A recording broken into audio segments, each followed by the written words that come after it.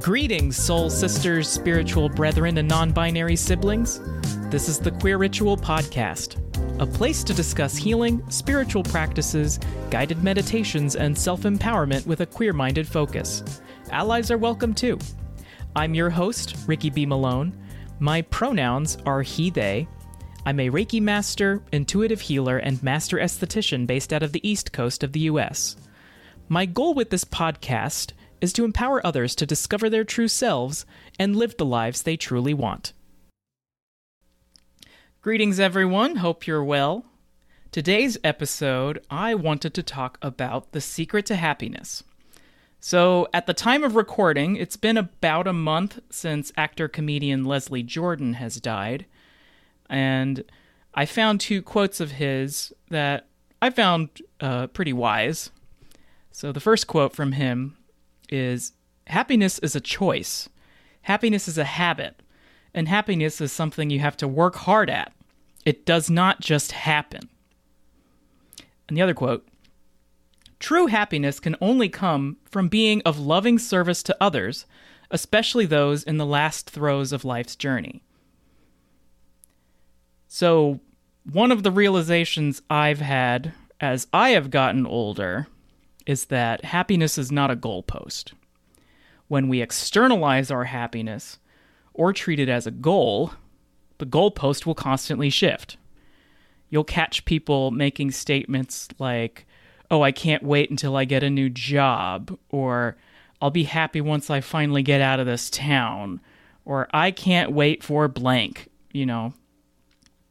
Or it's the people that, they're constantly changing their appearance, they're constantly changing jobs, they're constantly changing things about themselves externally in the hope that one day that will actually make them happy. But the thing is, whenever you treat happiness like a goal, once that goal is attained, the goalpost just moves on to the next goal.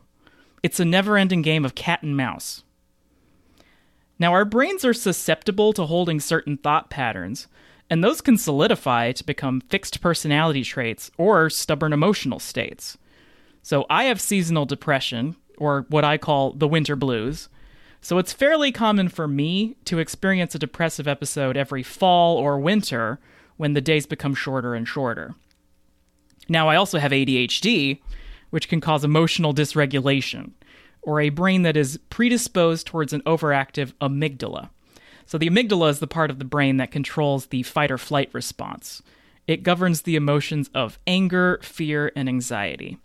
It's your reactive brain as opposed to your thinking or logical brain. Now, in my own experience, spiritual growth and personal development can foster new thought patterns that help me get out of those negative mind states. So what's the secret to happiness?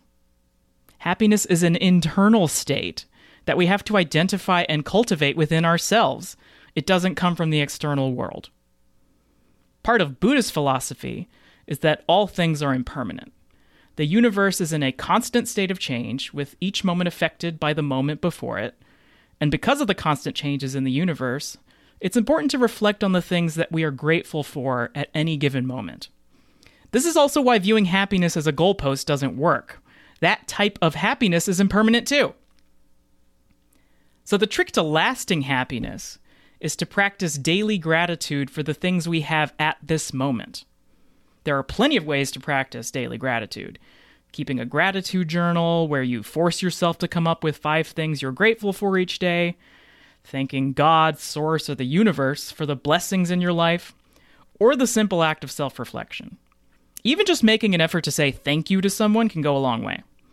If you live alone, you can still thank the universe. There is a Japanese form of spiritual psychotherapy called Naikan. That's Naikan, not Nikon the camera brand, where a facilitator asks you a series of questions in regard to interpersonal relationships, or even relationships with inanimate objects. These questions serve to unlock some of the more rigid parts of the ego and allow us to become more mindful of the benefits we have received from others.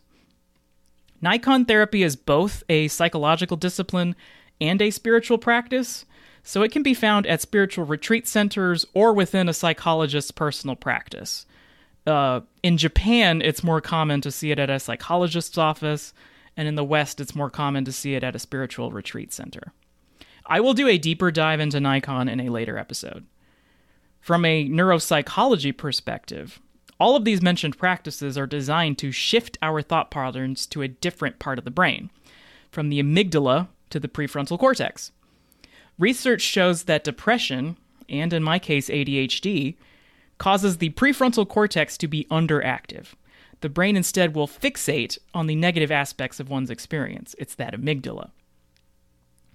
If you find yourself in too deep of a depression to find help with what I've shared today, always remember it is not a sign of weakness to seek help from others.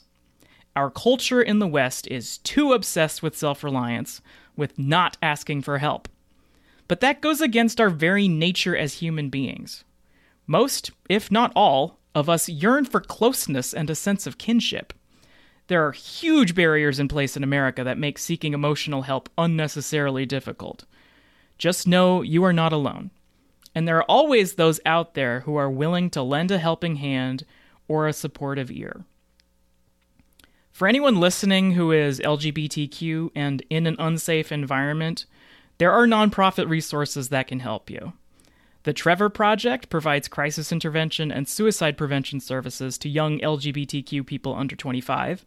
They can be found at thetrevorproject.org. The LGBT National Help Center provides peer support, community connections, and resource information to people with questions regarding sexual orientation and or gender identity via the LGBT National Hotline and the LGBT National Youth Talk Line and online chat services. They can be found at lgbthotline.org. If you are fleeing persecution in your country of origin, the LGBT Asylum Project is a nonprofit organization based out of San Francisco that is exclusively dedicated to providing accessible legal representation for LGBT asylum seekers who are fleeing persecution due to their sexual orientation, gender identity, or HIV status. They can be found at lgbthasylumproject.org. There may also be local resources available to you. On Google, just search LGBT Center near me. Do whatever is in your power to find safety. You are also not alone. So today I want to finish with the acknowledgement that I am grateful for a roof over my head, my husband who supports me without judgment, and my spiritual community, both at the temple and online. And I'm grateful for you, the listener. If you wish to contact me directly, or have your question featured in a future episode of the podcast, you can send me an email at tqrpodcast@gmail.com, or find me on Instagram, tqrpodcast, or my personal Instagram, Ricky Dementia. That's RIKI Dementia. Thank you for listening. With love and gratitude, signing off.